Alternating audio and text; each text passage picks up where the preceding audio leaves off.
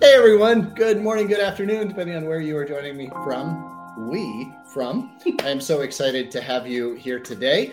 Any of you who have joined me before, hello again. My name is Barton Seaver, and this is my dear friend and business partner, Katie Kennedy Rivera, who is joining me today. This is her first time on screen. It is. I'm always the one behind the screens or doing some research ahead of time. This is a new experience. Yeah, it's very fun. Katie is a member of the Ruby family as well. She is one of the graders behind a lot of the work. So any of you in the Forks Over Knives or seafood literacy courses, well, any of the courses really, you've interacted with either me or more likely Katie. So she is a Ruby professional. She has a very deep history within culinary.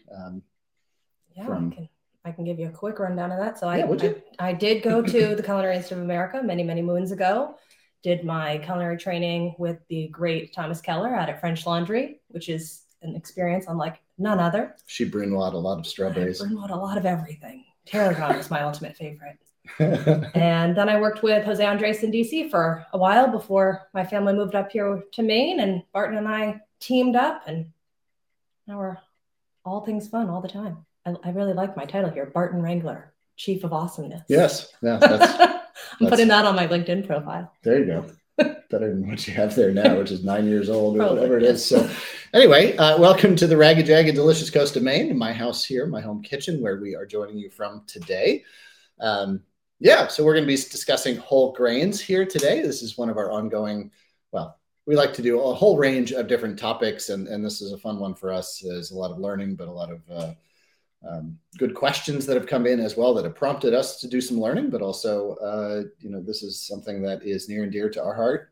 I, regularly have 2, 3, 4 whole grains, in my fridge ready to go that we just pull out and, stir fry or whatever up. So these are sort of near and dear to my heart. Barton likes to overdo. I try to do 1 per week. Yes. So my motto in life is why do anything if you can just overdo everything instead, right? Indeed. Yes, indeed. Katie often has to deal with the fallout from that. Anyway, Katie is also godmother of our firstborn child, Alden. And so she really is part of the family. And I am grateful for her. Every week, any of you who have joined me here before know that I like to start off with a little bit of moment of gratitude, because cooking is an act of kindness. It is an act of love, and Lord knows the world needs more of that these days. But the greatest ingredient in any recipe you will ever make is gratitude for the food in front of you, for the opportunity to be feeding others, for those others themselves, their presence in your life, even the kitchen in which you are cooking it, right? Gratitude, the most important ingredient in any recipe. And so I just, at the beginning of these little events, I like to take a moment to say something that I'm grateful for, whether it's something out on my farm or just a lovely autumn day. But today it's Katie. Well, I'm always grateful for Katie, but this is her first time joining me on screen, so I think this is very fun. All right. I too am grateful for all of this and grateful for the Ruby family. It's been a really fun almost 5 years now that we've been with Ruby. Just about, yeah. Yeah, 5 years on Halloween. Wow. Yeah. Cool. Well, there you go. Nice anniversary. Happy anniversary, all. All right. So whole grains. Yeah, fun topic. So to start off with, let me tell you something. I am not an expert on substitutions in vegan cuisine, substitutions in a lot of dietary regimes. I am not an expert in baking. So we are approaching this. Katie has a lot more experience than I do in this, but we're really approaching this event today from really sort of a culinary vantage point, talking about the grains themselves and really sort of how I tend to think about using them. I am a restaurant chef, as was Katie.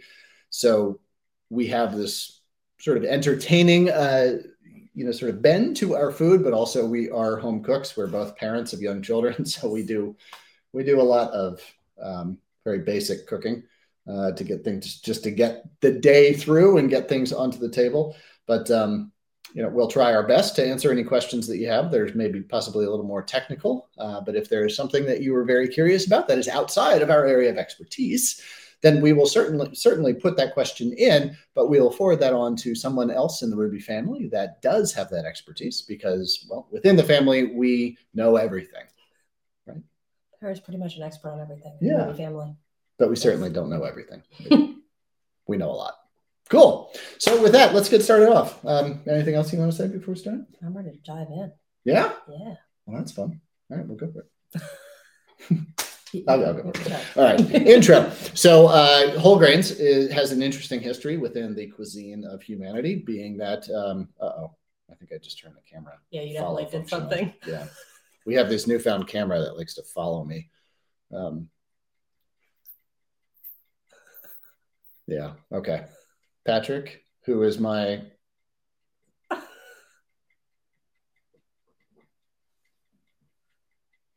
Did I do it? No, you have to wait for the blue light to come on.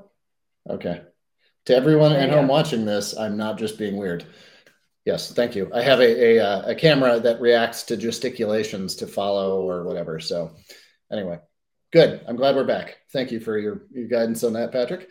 So the history of whole grains within the cuisine of humanity is very long. Basically, that agriculture started with the cultivation and domestication of whole grains. And that was really when we went from hunter-gatherer see? The whole grains are done.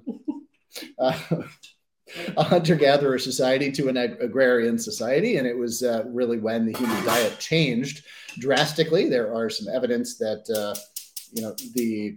that change in our cuisine from hunter-gatherer to agrarian caused some issues in the human body, and thus we have some arguments ongoing till today about scientific validity of what diet we should be doing, whether it's neo-Paleolithic or proto-Paleolithic, etc., whether we should be eating carbs, etc., etc. I'm not going to dive into that. I'm not a scientist, nutrition scientist, but I will say that it seems pretty basic that we've been eating these things for 12,000 years, and now they are a part of us. And they're also really tasty, and they're pretty healthy, and that's what the science says. So we're just going to sort of assume that they're a great thing for us. 8 cereals. So cereals are sort of the larger, I have to stop gesticulating now because the camera is going to follow me. 8 cereals account for over 50% of the calories that are consumed by humans on this planet, and they also account for roughly half of the protein consumed by people on this planet. So whole grains, or also known as cereals, are incredibly important to our diets, right? And only 8 cereals, let's see, I have a list of them. Wheat, maize, also known as corn, rice, barley, sorghum, oats, rye, and millet, right there, account for over 50% of the calories that we eat on this planet. So there's lots of other whole grains that fall into this category. I believe there's 2 families, the wheat and barley families, under which... I don't know about the families of wheat. I'll just say it with confidence, and yeah. Everybody will believe you. Though there are several grains that are true grains, there are also several that are treated as grains. So think of quinoa, think of amaranth, other things that are technically seeds that fall into that category, but are treated from a dietary and from a culinary standpoint really as grains. So we're going to be including those today and talking about those. So really we're going to cover how to eat more grains, how to get more whole grains, into your diets. We're going to talk about methods for cooking them, sort of culinary flavors and personalities of some of them. We're going to go through the big pile of whole grains that I've got in front of me. So anything else you want to add now? I don't think we so. Talk about that. Vitamins and minerals. Yeah. All right. You want me to talk about that? Sure. Yeah, sure. I'm reading your notes here. So yes, most whole grains will have your B vitamins in them. They have fiber. Mm-hmm. Lots of fiber, and obviously carbs, and oftentimes at least some protein. Those are not done. So we've got some wheat berries cooking. That we hoped would be done by now. They're an hour and a half away from I think the heat actually turned off. Oh, well, that's good. That would be a problem. That would be a problem. So, all right. So yeah, they're very healthy for you and across a whole bunch of spectrums. They are also not very seasonal. So this is something that you can eat year round, of course. And what's great about that is that you begin to have this sort of staple, canvas on which to work for seasonal salad, side dishes, main dishes, et cetera, et cetera. And so seeing what your bulgur wheat tabbouleh salad looks like in fall versus what it looks like in early summer is kind of a fun thing to consider. So we'll be talking through a lot of that. So they're also relatively inexpensive, which if your grocery bills these days or anything like mine is a nice thing. Yeah, I spent $182 at the grocery store yesterday. I got a whole bunch of whole grains, some vegetables, and and some like Doritos. I came home. I don't have a single complete dinner here. So anyway, it wasn't the whole grains that bulked up that price. But all right, so let's take a couple of questions first, right? From Tony F. I like making my own bread using whole wheat flour, and I have 2 questions. Is there a trick to getting a less dense loaf without using AP flour? And is there an easy and reliable way to make a starter using whole wheat flour? Cheers. I'm going to look at you. You're going to look at me for that one. Yeah. So first question, less dense loaf without using AP flour. So a lot of whole grains have less gluten just inherently in them. And the gluten is what gives you the rise and really gives you that chewy texture in bread that is not super dense. So if you're using a whole grain, it is going to be more dense than an AP flour bread, but that's not necessarily a bad thing. I think it makes a really lovely toast. Is there an easy and reliable way to if I could add to that? So when you said that there's less gluten, it's just that the volume of gluten overall, to the whole grain, because when you're milling the whole grain, you have the germ, the endosperm, and the blank. Germ, endosperm, and those are notes. Intrasperm? No. Endosperm. Endo, you got it. No? Okay. Anyway, hi. We're figuring this out too. So it's just about volume because the flour has all 3 components of the bran. That's it. Bran. Bran, germ, and endosperm. There you go. Got it. All those 3 components in there, so just the volume of gluten is less, not the necessarily content of it in the original grain. Correct. Some people, I'm not a bread master either. Some people say if you just add a little more liquid, it can make it a little less dense. Just a couple of teaspoons per cup. In terms of making a starter, the best way to make a starter is find a friend with an older starter and feed it whole wheat flour. You replace the whole wheat or the flour pretty darn quickly if you're feeding it regularly. So I'd say start with a starter you have and go from there. Yeah. So thank you very much, Tony, for that question. So I have not a whole grain, but I have garlic. Any of you who have joined me before know that I live on a garlic farm. I have a little thing for garlic. Love me some garlic. Sing songy. So think of this garlic like a whole grain. So on the outside, you have the bran, which is the several layers of wrapping, basically, that protects it. So that's sort of like the skin, right? And then on the inside, you have the endosperm, so that in the garlic, you can see this. And again, this is not a whole grain, I know, but I'm just showing you this. So it has the endosperm. So this is that piece of the inside of the well, and this is a bulb, but of the grain, that is the next plant, right? That is what is going to form roots. That is what is going to succeed this. And then this is the endosperm, what we think of as the rest of the garlic there, sort of is the endosperm. That is the food for the germ, right? Did I get that right? So that's how whole grains are formed. And when you get a milled or refined grain, basically what you're getting is that bran removed, so that protective vitamin-rich, mineral-rich outer hull. You are getting the germ often removed from that inside, and so you're basically getting just the endosperm. That is sort of the enriched white flour there. And because a lot of those minerals and nutrients, phytonutrients, fiber, all of that is taken out by removing the bran, that sort of outer hull skin again, oftentimes you'll see that it's fortified. And so what that means is nutrients and minerals had been added back in, and this was due to government regulations because we were showing getting diseases and sick from nutrient mineral deficiencies that plague many cultures and societies across the world. But some in the developed world, there's sort of an easy fix, which is just to put niacin and riboflavin and vitamin D and vitamin B back into the grains that we pulled them out of. It's a little bit silly, right? So when it comes to the question also, Tony F. was the yeah, Tony, that you asked, a big part of whole grains is getting used to them. I've eaten white rice, just my family growing up, that's what we ate. I've had to get used to brown rice.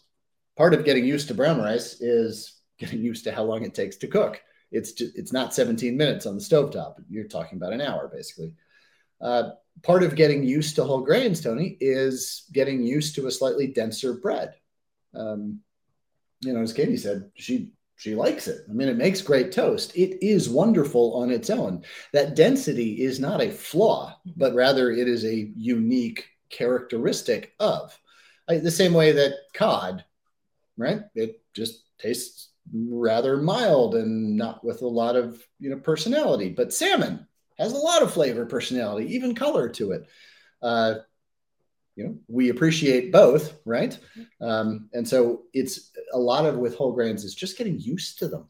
And once you do, as I have, as Katie has, you really begin to prefer that nuttiness, that density, that chew, and that meatiness, that heartiness that it provides, that really helps you sustain, well, your own nutrition and great health, but also sustain the feeling of fullness, but also overall wellness. So I feel like it just has more flavor that is its own. So white rice is just, it's the side dish in Chinese food, right? To suck everything else up. But these grains have flavor on their own and texture and can really be a main dish all their own. Agreed. Cool. All right. Does sourdough have less gluten? From Lynette. Back to me again. Yeah. So this is what happens every day. I just don't know something. So sort of. It does have a little less gluten. It's sort of like a gluten light. It's not gluten-free. So if you have celiac, stay away. And again, not doctors, not medical professionals, not even professional bakers. So take all of what we're saying with a grain of salt. But it does have less gluten. What makes it often more digestible to people who have other GI issues, not celiac, is the fermentation process. It gives it some of the probiotics and makes it easier on your digestion. So that's why often it is a better option for people who have gluten sensitivities. Still not an option for celiacs, though. That's the short answer. It's a great answer, too. You can do a lot of research on all of the ins and outs of it if you want. We found that the internet is rife with rabbit holes when it comes to whole grains. One of the great resources that we have here, I think Patrick added some of them in. We've got the grains cooking times, which is a wonderful little chart that we have here produced by Ruby. So this is just ratios of whole grains and water with general cooking times, etc., and yields. So check that out. That is the grains cooking time. That is just below. That's the link just beneath my head there, underneath the screen. Also, whole grains. What was it? The Whole Grain Council. Wholegrainscouncil.org has a whole lot of really great information about it. It is not they're not selling you anything, but they are evangelists. They do believe the gospel that they're preaching about whole grains and health and even the environmental benefits around it. Because with whole grains, when you remove anything from the food before you feed it to somebody, well, that's food waste, right? And while there are uses for it, it's not the highest and best use, especially when the nutrition that we need that's been removed from that grain, we then have to get from other sources. It just puts more pressure on ecosystems, it creates more waste, and it just creates unnecessarily complicated supply chains, right? So I think a lot of you joining us are probably Forks Over Knives affiliated or students, or at least interested. So you know that there's just a lot of whole food plant-based interest, which aligns with a lot of environmental interests as well. So, all right, let's go through some of the ones that we have in front of us. All right. Yeah, what do you got first? Ooh, I've got red bulgur. I think we have another bulgur too, don't we? I don't think so. This one? I love the present. Ooh, we have. Yes. I love bulgur. That's main ingredient tabbouleh. I was going to say, I make tabbouleh with it. That is. What tabbouleh do you make? What's you put in your tabbouleh? Like everything in my house, it's what do I have? And tabbouleh typically is an herb as much as a grain salad. So we have a lot of mint and basil in my garden. So frequently it's mint and basil, and tomatoes make their way in there. Cucumbers usually, because my daughter loves cucumbers. So tonight I'm probably going to make some wheat berry sort of tabbouleh type salad. So I'm going to take, you see behind us, I've got a red curry squash. Cute little butternuts. I know, aren't they so cute? Have you seen these? They're not a grain, but they're so cute. Look at these things. And that's the right amount of butternut squash. Right? Right? The little honey nuts. Yes. Super cute. Honey nut squash. So this is a recent, I wouldn't say invention, but breed by actually a friend of ours, Dan Barber, chef down at Stone Barns. He worked with Cornell University. This is definitely a sidebar to whole grains. He worked with Cornell University plant breeders to come up with basically a better butternut. And while the benefits of this are, significant just to the working family and people that don't have, what am I supposed to do with 4.5 pounds of butternut squash? Like, it's sort of when the ingredient decides that the ingredient is the only thing you're eating this week. It's kind of annoying, but like this, that's perfect. It's just enough butternut squash to dice up and roast and throw in with your whole grain salad. So tonight, I've got a leftover half bunch of parsley, half bunch of cilantro. We've got like 3 radishes, which is entirely unhelpful to have 3 radishes in your fridge, but I have 3 radishes. So that'll all go in with the salad with the wheat berries. That's sort of what's great about grains. They are endlessly versatile. This is truth. Bulk up your 3 radishes. Yes, it'd be a sad meal. Hello, children, have your 3 radishes. Anyway, so bulgur wheat is great because it can just be soaked. You can cook it as well, but the tabboulehs that my dad made for me when I was a kid was just soaking it for a couple of hours.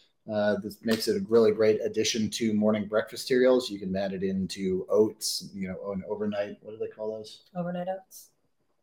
Overnight oat, folks. Heard it here first. Is something I like to do. A little bit of maple syrup in there, some honey, etc. Excuse me. You've got a really nice dish for the morning. So bulgur wheat is great, and that's just basically cracked wheat, right? Correct. Yeah, it's whole grain red wheat. So what we're cooking over here, just rolled over to crack it. So Bob's Red Mill, by the way, is a really great source for these. So we get these at our local stores, just the regular grocery stores. Typically has a good selection of Bob's Red Mill these days. I like the company. They're an ethical company. I believe they are I think they might be a B Corp, which means they have a King Arthur is. I don't think Bob's Red Mill is. All right. Well, anyway, it's a good company. So next up, what is it going to be? Ooh, it's wheat berries. Ooh. Now, are those the pre-cooked wheat berries? We have another. This is what we have in the pot. In the pot. I think these ones, this cooks in 15 minutes. Oh, okay. So, just as you have parboiled rice, so you can have sort of parboiled whole grains. Rice is a whole grain. So, brown rice is a whole grain. So these, the recipe on the bag on the box of this is red wheat berries, 30 to 40 minutes. We've been cooking ours for about 50 minutes. Oh, that's for the pre-soaked. Pre-soaked, so, Oftentimes you soak these similarly to how you cook beans. Soak them overnight, drain them, then cook them again, or cook them. Yes. So the quick cook ones, I didn't do any research to see if there is a reduced vitamin, mineral, nutrient load in these, any reduced nutrition, but I can imagine there might be, just because some of that is sort of activated by heat and water, or even just a soaking process. So I imagine that there is some slight loss, but it's just that slight, and certainly not a reason to not use them, in my opinion, because you know what? Honestly, I don't really have time for this. I just don't. I mean, unless it's on a Sunday and I've put on the baseball playoffs game, go Phillies, and I'm just back here drinking a glass of wine and cooking, and it's something that I can have simmering away for hours because I'm going to be in my kitchen for hours and sort of attendant to this, right? Well, yeah, maybe I can get away with this and cook enough for the week as I sometimes do. Yeah, but if the difference between actually using them and not using them out of convenience means you lose possibly a scant bit of nutrition, go for the quick ones, right? All right, what do we got next? We have Farro. I love farro. Farro is my go-to soup grain. It is? It is. And Tell me about Farro. This is farro. I'm a Trader Joe's fan, to say the least. So I buy this one, which is pre-cooked. She goes on dates with her husband to Trader Joe's. It's on the way home. It's the end of the night. It's wonderful. So, yeah, I just throw it right in any soup I'm making. It's nutty, but not overly flavorful on its own. It sort of soaks up the delicious broth I've already made. I've never used it in a casserole, but I like that idea. Ooh. Thank you, Bob's Red Mill. Excellent in soups, casseroles, salads, and pilafs. There you go. A hearty grain with a chewy texture and rich, nutty flavor, circa 8,000 BC is what it says there. So, well, there you go.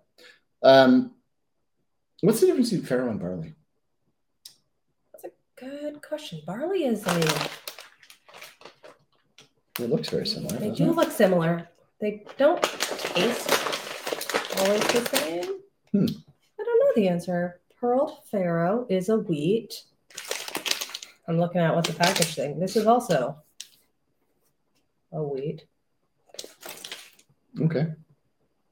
Okay. Do you want to pretend that you know this? We're getting cheating here. Yeah, Patrick's talking in our ear here. So it looks like farro has a little bit more protein, perhaps, but they're pretty similar. Yeah. So if you have ever had a beef barley soup or just a barley corn soup, etc., farro works perfectly well in replacement of that. Both farro and barley have the great advantage that they don't fall apart when they're cooked. Yeah. And such, you can make them in these long, slow braised soups like a beef and barley soup. They retain that chewy texture. That makes them perfect for using, like a vegetarian chili. They really do add that bulk, that nutrition, as well as that meaty chewiness that's so craveable. They soak up flavors and really carry, sort of help to marry and carry flavors throughout an entire dish. So barley, might as well get into that one next, is slightly smaller, a little bit less oblong, lighter in color here. So if you can see in there, you've got the two different colors. One being a little bit more, hold on a second, I've got a phone call coming in that I need to, there you go, silence, there you go. So just as we said with the farro, the barley is just that. And this is what we use in the house. I mean, we bought these just to show off and to use and figure out, but really this 10-minute farro, the quick cook stuff is where it's at. You got a 4-year-old. I have a 4-year-old and a 14-year-old. 4 and 14, yep. Yeah, I got a 2 and a 6-year-old. So yeah, it's whatever works is the best option always. All right, let's take another couple of questions, and then we will dive back into, we got a couple more varieties here, and then I've got a couple of recipe ideas that I want to share with you. We're not cooking much today of anything. Yeah, so flaxseed versus chia, can they be used interchangeably? Is one better than the other? Can both be used as an egg mixture? That's new to me. Can both be used as a thickener? From Luan. Thank you for your great question. I do know my way around some flaxseed and some chia. Okay, cool. I'm so happy with this. So interchangeably, depending on what you're using them for, a lot of times, you'll make a bread and top it with flaxseed to have a little texture. I wouldn't use chia for that. So, and you can put flaxseed in your pudding, but I think that might be kind of gross. I think chia is definitely better for that. But in terms of throwing them in a smoothie or putting them in a salad, yes, put them together. They're both very highly nutritious. Flax has a little bit more antioxidants and maybe a little more omega-3s, the ALA. But generally, they're both very good sources of that. So certainly you can use them both in a lot of, just as a yogurt or granola topping for sure. Is one better than the other? Again, depending on what you like it for. If you want to make a boba tea type thing, chia definitely is your friend there. That is boba tea. Mm-hmm. Right. Flaxseed is also hard. You can't really digest it when it's in its whole form. Is that correct? Like the body has a lot of problem breaking down the bran. So you really sort of need a crushed or flaxseed meal. Yeah. It's sort of, it'll scrub your intestines all the way through. That's how it was described to me in an early nutrition class, which sounds disgusting. Okay. But there you go. Whatever. So what about eggs? Eggs. Sorry, I said that like my father-in-law, who is a native Mainer, who has a significant accent. Egg mixture. So as an egg substitute, there are people who use flaxseed and chia as egg substitutes or thickeners. If it works in your recipe, great. It never has worked terribly well for me. I also eat eggs, so I don't substitute very often. I have one friend who's allergic to eggs, so for her, we've made a bunch of cakes. And honestly, the best thing to substitute for eggs is just seltzer water. We've also used Sprite before for cakes, and that works really well. Does not have any nutrition there. So sticking to the whole food plant does not have the nutrition, but just plain sparkling water would work well. The Kitchen did a test a little while ago. We can pull up that link. KITCHN. Yes, the Kitchen. There. If you just Google that with egg substitute, I think that article will come up. And yes, you can use bananas instead of eggs. Obviously, that would have a banana flavor. And then if you're depending on what you're using, there are various ways. Mm-hmm. So with chia seeds is something I have around the house for smoothies in the morning as well. Flaxseed meal as well is good for that. So the omega-3s that Katie mentioned, those are the short chain omega-3 fatty acids, the ALA, alpha linoleic acids. Those are not the omega-3s that are associated with the very overwhelmingly positive health outcomes and those really come from seafood. Really is the very best and really sort of the only feasible source of those. Walnuts have them, other foods have them, but they're in very small quantities. Seafood really is there. So the ALAs, though, the other omega-3 acids are very much healthy for us and are necessary. But the chia seeds are something that like the ultra marathon runners of Mexico have historically used for maintaining hydration. Because they soak up. Because they soak up a huge amount of water, and in your stomach they do the same. So when I'm off to the gym or off on a run, like I'll even swallow a couple of tablespoons of chia seeds and then down a bunch of water. I don't know if it actually helps. But I do it, and that's, isn't that the case with most, with a lot of nutrition and certainly gym quick fixes? Like, I sure hope this is going to work. Right? Mm-hmm. So anyway, there you go. Hey, Luann, thanks so much for your question. I really appreciate it. From Karen L., what is considered the most nutritious grain? The one you're eating. Honestly, they're all so good for us, the whole grains. They're all so good for us. They have varying amounts of protein and fiber and all the other things and phytonutrients and vitamin B and all that. But bottom line is really the grain that you want to put into your face is the one that's going to be healthiest for you. So if you develop an affinity for buckwheat, and that's just your thing, great, there it is. In fact, buckwheat sometimes is mentioned as the most nutritious of them. Quinoa is often mentioned, though it is not a whole grain. It is treated like such in our culinary cultures. So that is one of the few only plant-based foods that has all three amino acids, making it a complete protein. so that you don't need to mix, say, beans with your rice as you do to have to get to a full protein there. Quinoa is a plant-based source of that. So sometimes you can sort of consider it that way, that it is the most nutritious, but really this is sort of not a category of superlatives or competition here, because it is overwhelmingly so good for us, that it is overwhelmingly sort of cheap or inexpensive way to get a lot of great nutrition into our diets and really provide a bulk of our diets. So yeah. I would say it's similar to fruits and vegetables. They all have slightly different components to them. So mix it up. Don't eat the same one you ate all last week unless you really love one and eat that instead of white rice, and that's fine. Yeah, if you fall in love with one and that's your main one, but please experiment with it. Diversity is the cornerstone of sustainability. It's the cornerstone of health. So eat diversely, eat richly, and you don't have to be rich in order to do that with whole grains. There's your little soundbite. I like that soundbite. Cool. All right. From Ung Sang W. Hi, friend. What are the most important kitchen utensils? You ready for this? You know what I'm going to say, don't you? I do. Yeah. Your right hand and your left hand. Seriously, almost everything can be done with your hands. You can't chop things with your hands, admittedly.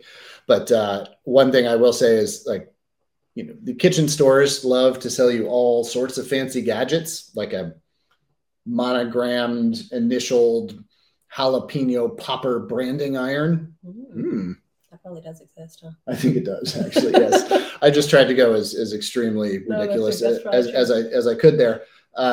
There are a lot of very useful kitchen tools. I have all of them. Yes, I have all of them. We've written 8 cookbooks together, Jamie and I, out of this house. So we have giant drawers of all sorts of stuff that we've used. Katie, I'm going to dig around. Why don't you tell them? No, you got plenty of space. Oh, okay. Why don't you dig it? Why don't you talk to them? Talking about my favorite kitchen tools? Yeah, talking about your favorite kitchen tools. I'm trying to, if I only had 2 things, definitely a sharp kitchen knife would be my first. Probably just a spoon, honestly, something to stir a hot pot with, because I do not have asbestos hands. You can reach your hand into boiling water and pull something out, but I don't do that. Yeah. All right. So the 3 things that yeah, it's so important I can't even find it. So, all right, we'll go with sharp knife, and therefore, along with a sharp knife comes the sharpening of knife material. So a good steel, a good whetstone. As I do, I sharpen my knives, every week and a half or so. Or just the guy at the farmer's market who does it for you. Yeah, or the hardware store down the street. Too. Ace and True Value sometimes have that. So I'd say that a good sharp knife and whatever is needed in your life to keep that knife sharp. Also, just a good spoon, spatula, stir, flipper, etc. I tend to use tools that can do all of those things, that have a slightly beveled edge to them. It obviously doesn't need to be sharp, but can I turn a piece of fish with this? Yes, I can get under it to turn it over using the most useful tool, your hands, right? I can stir a pot. I can scrape a pot out as I'm trying to get something. You can do everything with this, and wood works on every cooking surface, no matter how delicate it is, how nonstick it is, how sticky it is, how durable it is. Wood works on everything, right? You just have to keep them, be mindful of it so they don't burn when they're hanging off the pot if you've got gas stove, etc. But I would say those 2 are it. The other things that I reach for just constantly is a pair of tongs. That's what I had in my restaurants. It's just what we used. I can do anything with a pair of tongs as delicately as I can with my hands, or as chefs do with a pair of tweezers, or you see now using chopsticks, etc. It's just that really great tool for manipulation whenever you need to reach and grab something. That I cook, I am an omnivore, so I'm cooking meat, I'm cooking hamburgers, not often, but I cook seafood a lot. Tongs are very useful for that sort of large item. Do you need them if you're a vegetarian cook? It's not so often that you're cooking very large amounts of things, or sort of large things themselves. So in that case, a pair of tongs might not be as needed. Cool. You want to talk about one more, and then we'll let's do one it. more of these. So we got this. Cool. What time do we have? Yeah, we're doing good. Let's keep to some questions. We got a lot of them. We have a lot of questions. We got a lot of All right. questions. Oh, it's so good to We're have too so many chatty. of you here. Yeah, we are too chatty. Let's, you know what? Let's not show them anymore because that's just kind of talking. But hi, Marcy J. Nice to see you, friend. Great topic. I'm doing a weekend catering. Oh, you just disappeared up here. There you go. I'm doing a weekend catering event. I need to pre-prep and freeze some items in advance, as I'm away until 2 days prior to the event. Your frozen brown rice, quinoa, sorghum, etc., for later use. Again, you look at me as if I constantly am freezing things, but I am. So with a catering event, you certainly can freeze brown rice, quinoa. I've not done sorghum, but I don't think it'd be any different. I don't eat a lot of sorghum. I don't think it'd be any different. There are a couple of different ways you can do it. Typically, you spread it on a sheet tray and freeze it as quickly as you can in a single layer. Then it will also thaw significantly faster. Don't just take your giant pot and put it in the oven, in the freezer. With risottos and such, you can get them to 90% done and then just finish them day of. That works pretty well. Whole grains all make wonderful risottos on that same page. Yeah, on topic. Yeah, wheat berries make great. I made a wonderful oat groat one time for a catering event in a giant pot. Say that again. Oat groat. Oat groat. Oat groat. Oat groat is essentially the whole grain version of oatmeal. Oatmeal is also a whole grain, but if it crushed. Yes, but it's even more whole than the steel cut because it has not been cut at all. So that's always fun. Yeah, I had to do a all local event in Maine in November, and there was a potato blight that year. So oat groats was our peel off of choice. We don't grow now, of course, we grow tons and tons of beautiful grains. Yeah, and a large part of that is we have a very large influx of Somali and Eastern African immigrants here that are bringing a lot of their traditional food products to Maine and growing them here on farms, thus making everyone's life better. It really does. So, but yes, Marcy, to your question very specifically, yes, you can absolutely freeze them, putting them in, as Katie was saying, small portioned bags.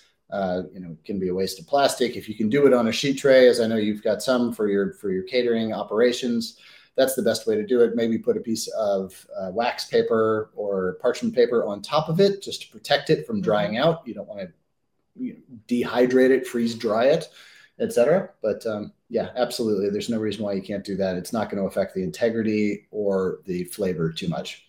So if you don't have the freezer space, you can also rent just a giant rice maker, and almost any grain works in a rice maker also. Yeah, and cook it very quickly without having to really pay much attention to it. So that's the whole point of them. All right, from another one from Luann, I'm making my own pasta. Is it really healthier? Can I substitute pureed spinach water or beet water instead of egg water? Any tips? Looking at you. You're looking at me again. You can certainly infuse purees into it. Purees have a good deal of water in them. So certainly you can do that. Beet water, beet juice, I don't see any reason why that wouldn't be a straight substitute for. Spinach, those leaves are so delicate. I would just make that a puree rather than trying to juice it. So you get the full vegetable in there. You get a huge amount of color out of that as well. Is it healthier? Well, if you're adding vegetables into it, yes, because you're adding nutrition just in place of water, right? Is it otherwise healthier? I wouldn't say so necessarily. Is it healthier than the box of Prince pasta you get on the shelf? Maybe, but so is anything you're going to make at home yourself in terms of nutrient retention, but it'll be a lot more fun and probably really, really good. That said, you can also get really good pasta these days. Yeah. Yeah, there's a lot of artisan pasta makers, but it sounds like, you've got a lot of creative ideas that you're pursuing here. So by all means, go do it. And there are indeed a lot of recipes that don't have eggs in it for pasta. Yeah, there's a lot of just water and flour recipes, and it's all just elbow grease at that point. So. Yeah. All right. Do I have a mandolin recommendation? Luan, you've got all the great questions today. Here. Yes, the Ben Reiner Benriner, oftentimes called the Japanese mandolin. I have 3 of these, but I don't need 3 of them. Just had them for various uses and bought them for catering events or large-scale dinners that I was doing. These are easily found within shops in Chinatown, Asian markets. They're also, of course, available online. They are far less expensive than the French mandolin, which is a product that I simply just do not recommend.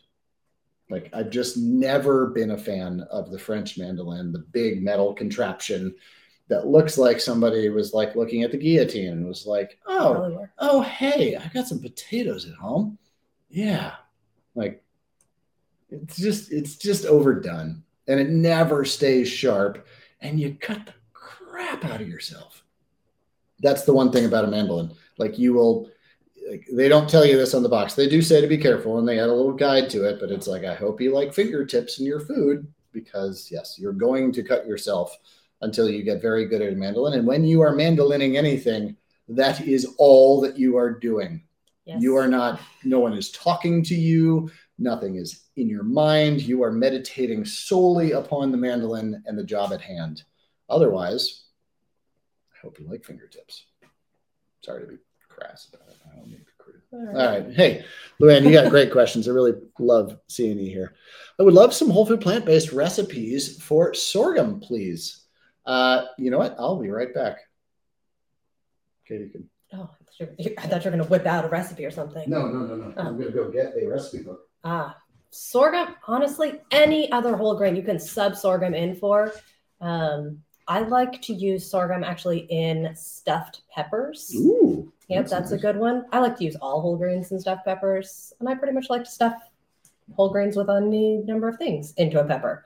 My daughters love peppers, so it's one of those things that pretty much I can put anything in it and they will eat it. So I recommend that. Cool.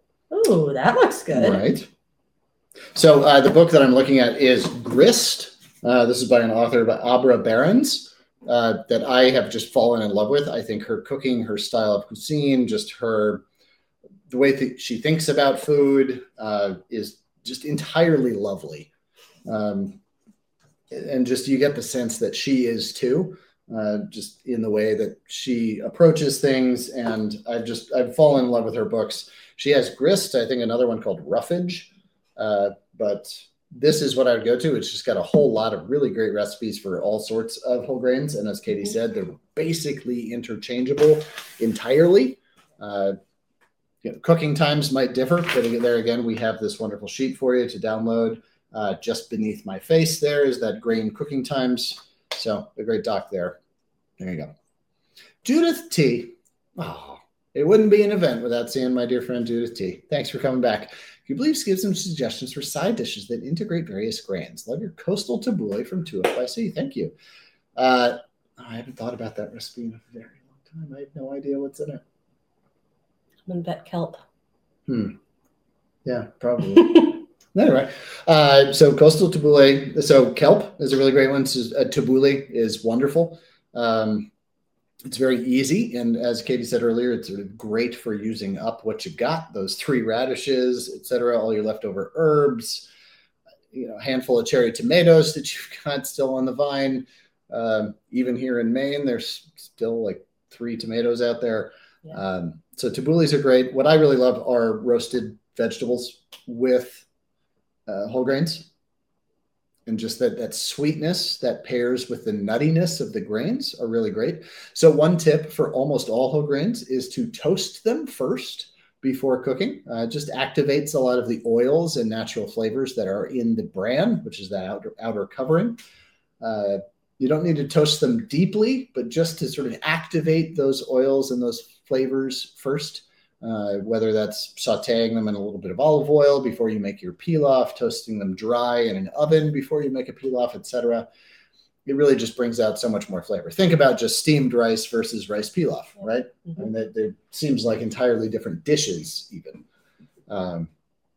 So there you go. A couple of other ones. So, roasted butternut squash, throw some radishes on there, some parsnips, throw it in there. Sweetness is a really great component of a really great contrast to the nuttiness, the earthiness of whole grains. Acidity also works really well, especially sweet acidity in the form of citrus. So mixing, lime juice in there with roasted butternut squash, some parsley or cilantro, and some red wheat berries would be fantastic. It has just a hint of sort of that Asian flavor, Southeast Asian flavor from the lime and cilantro, but it doesn't take the dish outside. It's still compatible with anything else you're going to put on the plate. So fresh herbs, roasted vegetables, wheat berries, or any whole grain, citrus juices. If you need a little bit more sweetness, mix some orange juice along with your lime juice there. So another thing that's really great are roasted beets. A beet salad, or just say something that is mostly beets, roasted beets, boiled beets that are then diced up, not marinated in a little bit of citrus juice or red wine vinegar and some olive oil, tossed with some whole grains. And something really great to do with whole grains is once you've cooked them, dry them, strain them, dry them, pat them dry with some paper towels, and then put a little olive oil on them or not, and just put them on a sheet tray in a single layer and throw them in the oven until they crisp and they pop and they get all sorts of yummy goodness, crunchy, textured, all that. And with that beet idea, I'm a big fan of raw beet salads. So take a beet, just scrub it down with a brush on the outside. I don't peel it. There's lots of good nutrition in there and great flavor. Shred it on a box grater on the large holes, and then mix that with some cooked whole grains, a good amount of salt, some lemon juice, and a really great spicy olive oil would be tremendous. Sounds lovely. All right. Next question. Mark F. Hey, Jeff. I'd like to know if you generally recommend or prefer to cook your grains with water or vegetable stock and with or without salt. Water, if I'm mixing it into a larger dish. Stock is a great addition if you're just serving it sort of steamed, simmered on its own on the side. That's really the only component there. Like if you're mixing it into that beet salad that I was just mentioning, you really don't need that veg stock backbone of flavor in there. The only thing that I might say is I love a good charred onion. So start off in a dry pan, take an onion, cut it in half, peel the skin off, and then get your pan rip roaring hot and put your onion straight in it till it's charred, blacked, and brown, like on that cut side down. And then throw in your grains, toast them just a little bit, throw in some water. And what that does is it adds such a sweetness and earthiness, but that robust smokiness as well. That is so wonderful. A bay leaf is, I love me some bay leaves. I buy bay leaves by the pound. You know how much a pound of bay leaves is? It's a lot of bay leaves. Some bay leaves in there. Throw some fennel seeds in there as well. Those will stay in the dish, but they will hydrate and become a nice texture and a nice contrast. So there you go. Cool. Always salt. Always salt. At the beginning or at the end? I salt the water. She salts the water. I'd agree with her. All right. You read off the next question. I love my electric pressure cooker. What do you think of this option? All right. Thanks, Lynn. I do not have an electric pressure cooker, nor have I ever used one. Nor have I. So I can't answer that. I've used I will say that a pressure cooker we've used. Yeah, we've used pressure cookers. So yes, it's a great option. So yeah, it significantly cuts down on the time of things. That timing, I don't know. So you might want to look around on that all-knowing internet thing. There's probably a book that came with it. Yeah, there's probably a book that came with it, but it might not include whole grains, as this is sort of outside of the typical American diet. Would you check on that? Yeah. But yes, I don't see any difference or any. These are starting to split. Katie's so excited about the wheat berries. Did you put a bay leaf in there, or any fennel seeds? I did not. Wow.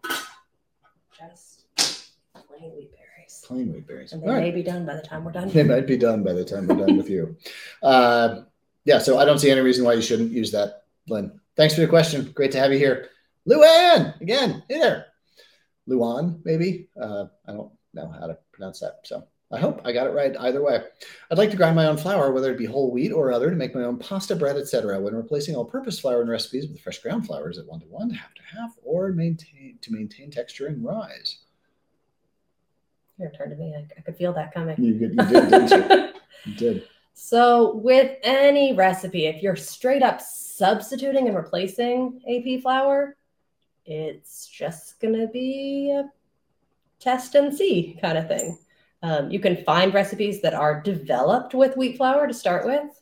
But if you're just swapping out, half and half is usually a good place to start, or even 3-to-1 AP to whatever flour you're using.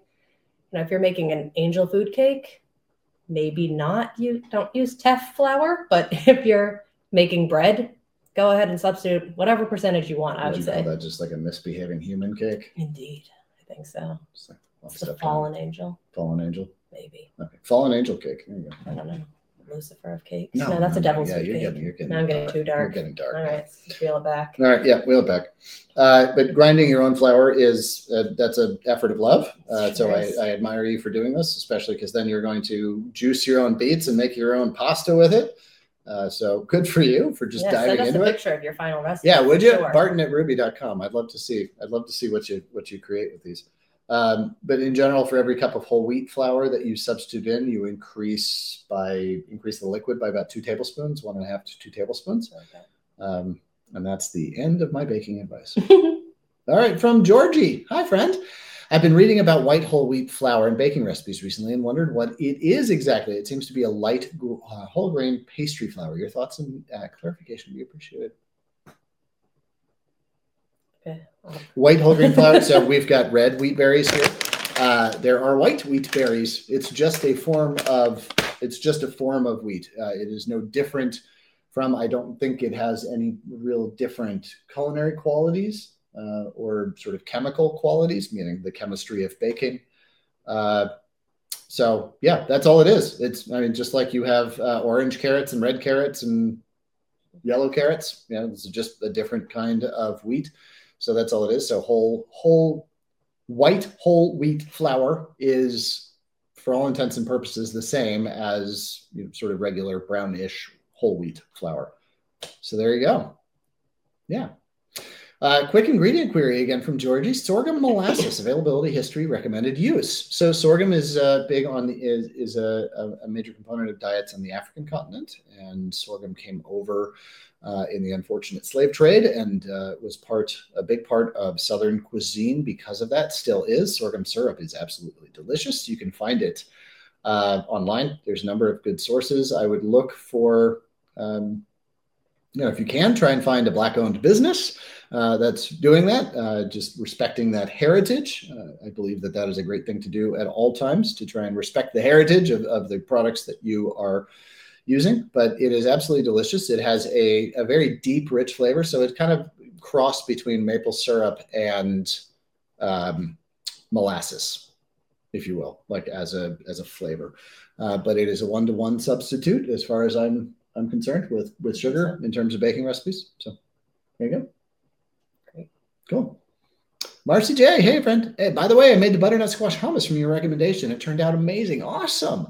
I'll be putting this combo to good use. You got it, Marcy. That's awesome. I'm glad you made that. So the dish she's talking about is I fire up a grill outside. I just finished my 5-foot wide Argentine wood grill. I'm so happy about it. But I do a lot of cooking in embers, whether it's roasting beets, roasting butternut squash. Take the whole butternut squash, put it right in the embers, take your tongs or your asbestos hands, best cooking tool there is, turn it over once. Will it burn? Yes, it will burn. That's kind of the purpose. And then pull it out when it's nice and soft, and then try and get it in one whole piece. So use a pair of tongs and maybe a spatula underneath it. And then once it's cool enough to touch, you can just easily peel off that burned skin. Don't worry if any little flaky bits burned get into there. And then puree it as you would just a straight replacement or as a substitute for some of the chickpeas in a traditional hummus. Yummy. It's Katie's favorite thing I've ever made. It really is. This is the one thing I asked for my baby shower for the menu. Yeah. Cool. All right. From Kathy C. Cornmeal, polenta, and masa harina. Is there a difference between these three? Can they be used interchangeably? Cornmeal, from what I understand, it's basically just the grind. Is it not? I think so. And there are various grinds and colors of cornmeal and You can get coarse as well. cornmeal, you can get fine cornmeal, you can get fine polenta, you can get coarse polenta. Is masa harina nixtamalized though? I think masa harina might have the alkaline. Yeah. Because it does have a different flavor. I tried to make a corn cake several years ago that my husband had in his mind, and I thought he's Puerto Rican, which I assumed it was a, sort of Hispanic flavored corn cake. No, he just meant he wanted corn flour in it. So it was not the right. Yeah. But so I do think that. Yeah. So I think they're pretty much the same thing. I don't know about nixtamalization process is when you add an alkaline substance, basically when you add lye to corn to make hominy. This is a big process in Mexican cuisine that I really don't understand much, but I know it is a very hot trend, just sort of drawing on and harkening back to the deep respect that Mexican and all Latin American cuisines have for corn, sort of the food of life. So, yeah, can they be used interchangeably? I think pretty much so. Probably in a savory application. Your masa is going to cook a lot quicker if you're making a polenta style dish with it. You're making really more a porridge, sort of cream of wheat type thing. But cornmeal, polenta can typically have a lot more. So cornmeal is pretty universal. Like there's no coloration to it. It's a little bit yellow, but polenta tends to be made from what I understand. And I even grew a bunch of polenta or flint corn varieties this year, all Native American varieties here on my farm. And they're purple and they're red and they're multiple, sort of explosion of rainbow colored. And so in really good, really flavored, like heirloom varietal corn polentas, you're going to get a lot more color out of them. So, you're going to have different types of corn. So there's dent corn and there's flint corn. Those are basically, corn that's meant to be eaten off the cob or corn that's meant to be eaten simmered and, flaked after being dried. So there you go. From Monique R. Hey there, just recently found teff. Just bought several kinds of teff, whole wheat, broken flour, and now I'm wondering if it's possible to make a bread with teff, and preferably salt, oil, sugar free. I have never made a full teff bread. I've made injera before, the Ethiopian flat bread, which is lovely, and I would highly recommend you try to make that. I would imagine you can use it to bake in. Yeah. To make I don't know exactly. Maybe you could look up on the internet, that all-knowing internet thing, substitution for teff and AP flour. I don't know what it would be as 100% there, but certainly if you can substitute in whole wheat flour, with the addition of a little bit more liquid, as I just mentioned, for every cup of AP flour you remove and replace with whole wheat flour, you add in about 2 more tablespoons of liquid.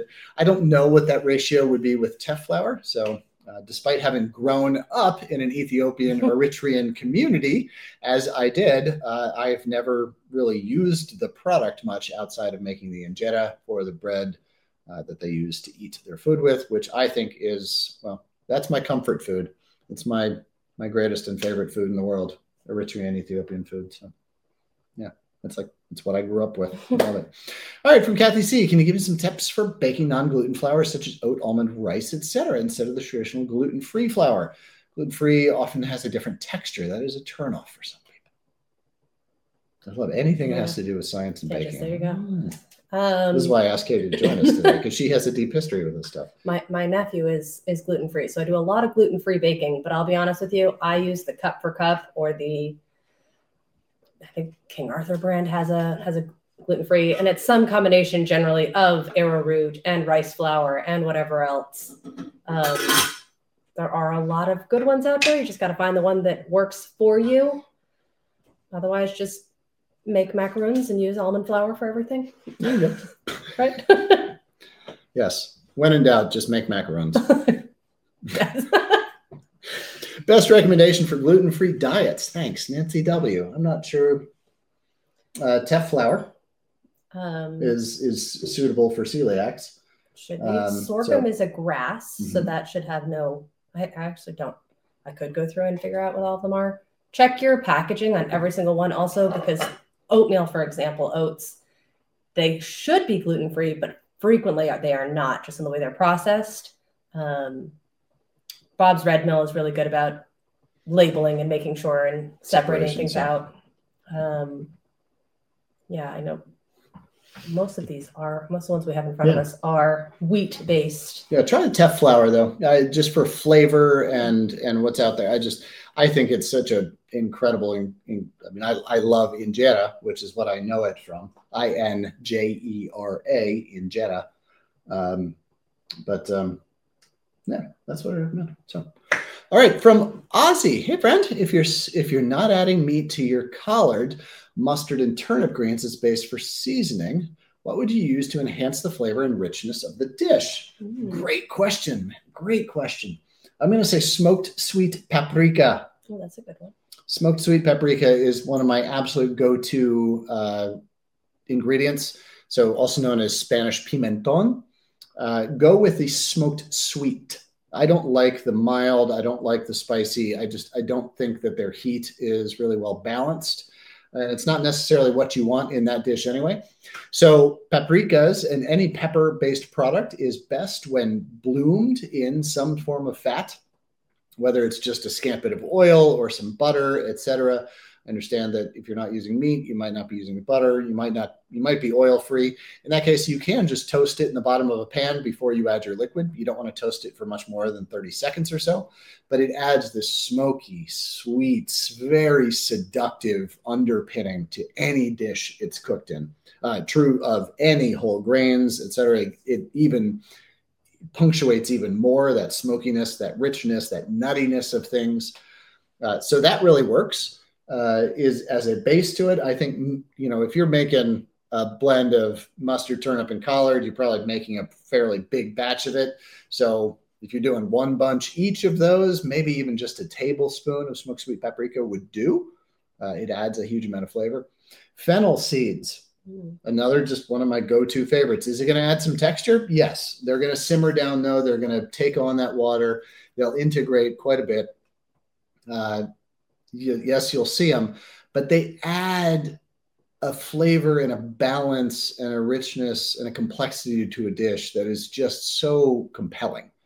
And so just another tablespoon of whole fennel seeds would do. Yeah, I would also say bay leaf in there, but the problem is then you'd have to fish out the bay leaf and find it, which you don't want to feed anybody, even simmered bay leaf. So I would say just leave that out of there unless you're willing to simmer your water, your broth with some bay leaf ahead of time. And that's the other thing. Maybe make a smoky vegetable stock as your base instead of adding the water. Smoky vegetable stock with some, put some leeks or onions on a grill, get them nice and smoky, carrot, celery, just a real quick simmer. There you go. That would be a great way to add that meatiness to it while reducing it. So, and from Martha M., our last question, and I've had so much fun with Katie today and our whole crew. If you want to be gluten-free, what's the best gluten-free flour to make pita bread or naan? There you go. Oh, is it possible? Pita bread or naan? I don't know what would be a teff flour. I mean, teff flour makes sense. It's not necessarily of the region. What would be a? It's very close to the region. Yeah, it's right across the water. Yeah. Yeah, try that. Yeah, try teff flour. That's sort of our universal gluten-free answer there. There you go. Hey, everyone, thank you all so much for so many great questions, for being so engaged, for joining me and my delightful partner, Katie. Yeah, this is fun, not painful at all. No. I'm always behind the camera. This is my first time here, so thanks for bearing with me. Yeah, so Katie and I have been working together for 8 years.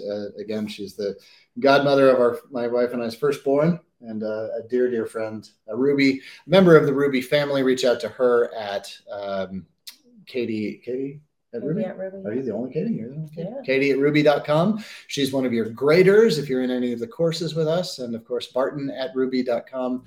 We're so pleased that you chose to be part of the Ruby family. We're so pleased that you'll have us as part of the Ruby family. Until next time, take care. Bon appetit.